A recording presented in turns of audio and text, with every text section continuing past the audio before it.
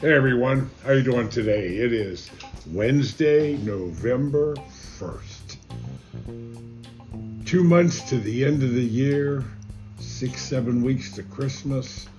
My, the time goes by so fast. I'm Tom Young and I'm here for podcasts called Money Shifts on Spotify or anchor.fm.com. You can find them, or at firstconsultantsinc.com. And also our Facebook friends at the Family Money Farm group on Facebook. You need to go there, you need to subscribe, doesn't cost you anything, and I can assure you that the information that we put out here, that I put out here, will absolutely change your future. Today is our topic is, again, fraudsters around us. So, are we really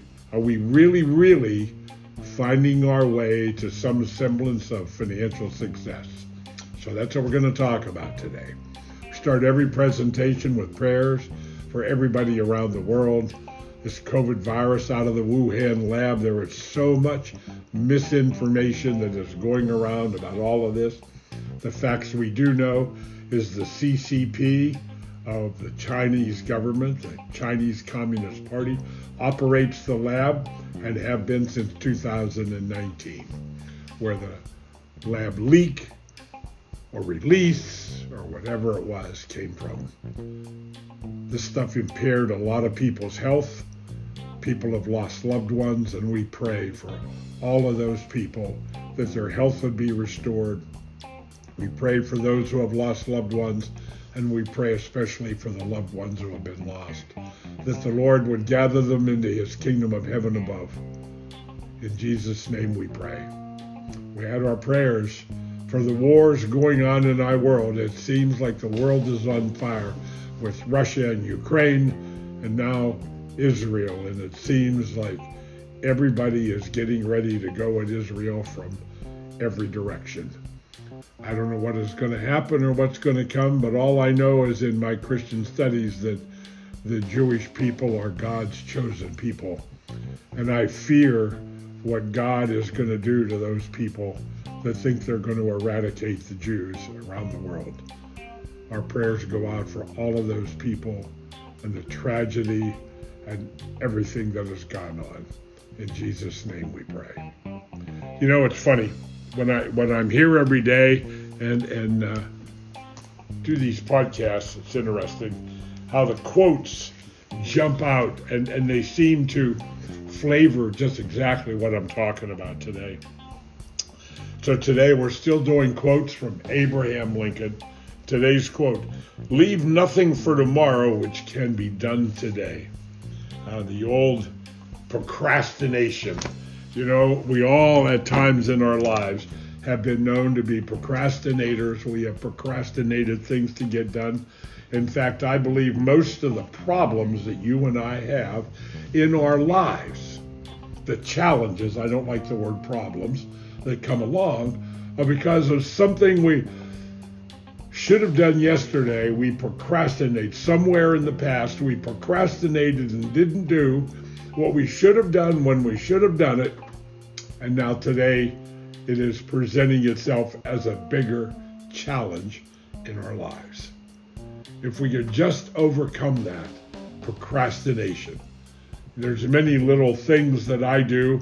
When I have something to do, it's 5, 4, 3, 2, 1, do it. Doesn't always work, but it's something that I have applied in my mind. I look at the way things are, and I want to talk about the coaching that I do today for people. And it's really coaching that isn't just your financial life. It is really a lot of other things that go along with that, because there has to be balance in a lot of different areas of your life. Otherwise, those things will eventually, they will come back and bite you, and they will cause you terrible, terrible challenges in the future. I've talked in the past about why do 95% of the people end up dead or dead broke or dead and dead broke. This is a little vignette story that I learned 48 years ago when I started in the financial services business was a study done by Yale or Harvard, one of these Ivy League colleges.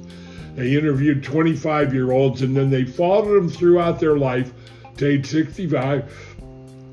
And they went back and interviewed them to see what happened. Well, one was rich. 4 of them were well off and doing okay. 5 were still working because they couldn't stop. They could not afford to stop working. 36 have died, and 54 of them are dependent on other people, other sources, other groups for their care. They cannot make it on their own. Now, that statistic was there 48 years ago, and that same statistic, or very close to it, applies today. Now, what has happened along the way? If I go back to the beginning of my career in the late 70s, and that was right before Jimmy Carter came along and inflation went through the roof. During the decade of the 80s, the interest rate skyrocketed to the high of 21.5% prime rate. So if you were a business or had a loan that was prime plus 2%, you could have seen a 23% interest rate on your loan. And isn't it interesting? Here we are today. Now, the interest rates in the federal level isn't that high. However, if I have a credit card and I have a credit card balance, the new 18% is now 20.4.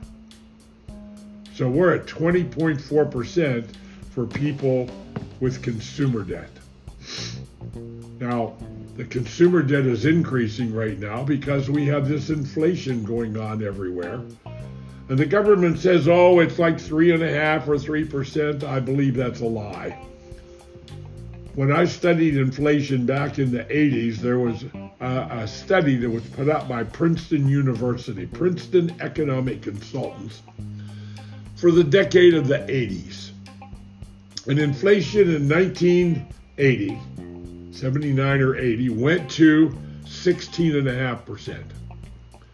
So the Federal Reserve and their method of controlling inflation is about raising interest rates, and the result is killing the economy. And that has been their outward or inward way of fighting inflation. So they raised interest rates to an ultimate high of 21.5% for the rate, the general rate, I saw mortgages at 16.5% for 30-year fixed rate mortgages. We're not near there today, but today they're talking about, oh, look how high the rate is. And 30-year mortgages, I just got one for a client through a local bank at 30 years fixed rate 6%. Now, 6 to 7% historically have always been referred to as the average. The interest rate that you could earn on a bank account or a CD averaged 6%, 5%, 6%, which is where we are right now. So are we at the averages? See, we have been lulled to sleep with the 20 years or so of the low interest rates, down as low as zero. In Europe, it was minus interest rates. So if you had money parked in a bank, they were going to charge you a fee to keep your money there. That was absolutely amazing in what was going on. And I believe that negative rates of return are headed for America to here. What is coming in the future is almost unpredictable as we look forward. But the fraudsters of the financial world that I talked about on Monday and fraudsters around us today, they're all around us. Yesterday, I had to replace a credit card for the second time in 2 months. I replaced it about 6 weeks ago because somebody got my number. We do so much work online that there were charges yesterday that weren't created by me. So I called the credit card company and they again canceled my credit card, and they're sending me new credit cards. In the last 3 years, I've had to replace credit cards 5 times. So the fraudsters are all around us in many different ways. In the insurance world that I am centered in, there is today still the replacement artists going on. The story that I talked about Monday about the agent that stole my cash value out of my old policy to pay premiums for 3 months so he wouldn't get charged with a replacement and lose his commissions. And I remember him telling me, well, oh, don't worry, it's not, you don't have to pay this. The money's already there. He didn't directly tell me that he was going to steal my cash value to pay this policy for 3 more months, but that's effectively what he did. And he got caught, and the company returned it all, replaced it all, and reset it. But not everybody gets caught. I remember years ago when a group called A.L. Williams come along. It's now Primerica. And A.L. Williams, the story of Art Williams that I understood was his father had passed away, and all he had was a $5,000 life insurance policy. It was an old policy, $1 a week or whatever it was. And as the father's finances increased over his lifetime, he never bought any more. So Art Williams made it his mission in life to punish anybody that bought whole life insurance or sold whole life insurance. So it was a total scam, convincing people that whole life insurance policies were only to provide a large commission for the agent, and they were ripping you off. So that was his modus operandi, and they replaced a lot of great policies. Policies that were 10, 15, 20, 30 years old that were making enough money that you didn't even have to pay premiums anymore. They were paid up. There was enough dividends and money that they would have paid for themselves. You still would have had access to the money because, see, the differentiation between dividend-paying mutual life insurance companies and stockholder-owned life insurance companies has been hidden from the public forever and is still hidden today. There is no truth out there talking about the difference between a stockholder-owned insurance company and a mutual company, a dividend-paying mutual life insurance company that's owned by the policyholders. If there was no profit in the life insurance business, if there were no profit created by actuarial science, those 800 and some other stockholder-owned companies, why would they exist if there wasn't the opportunity for big profits? If there were such big profits in life insurance, why wouldn't it be smart to have life insurance in a company that you shared ownership in, and the federal government, the tax people, mandate that life insurance companies that are mutual dividend paying companies must distribute the profit every year to its policyholders? I have a policy that's 30 some years old, has a substantial premium. If I look at the cash value today in that policy, and I go back to the beginning of it 30 some years ago, and I calculate all the premiums paid and what would be the true rate of return on my money. And right now, it's right about 4.5% tax-free. Now, it's tax deferred. If I cash the policy out, yes, I'm going to pay tax on the gain. However, the design of the policy gives me the ability to borrow, pay back, and utilize that money versus going to the bank and borrowing there and making the stockholders of the bank richer. Therein lies the family money farm idea. And the family learning how to be the CFO at home and take control of the money supply and operate it within the family like a bank. And if you have a son or a daughter that doesn't pay the loan back, well, then they can never borrow again. And it is ultimately in the will laid out and subtracted from any inheritance that would be due that child. It's easily handled.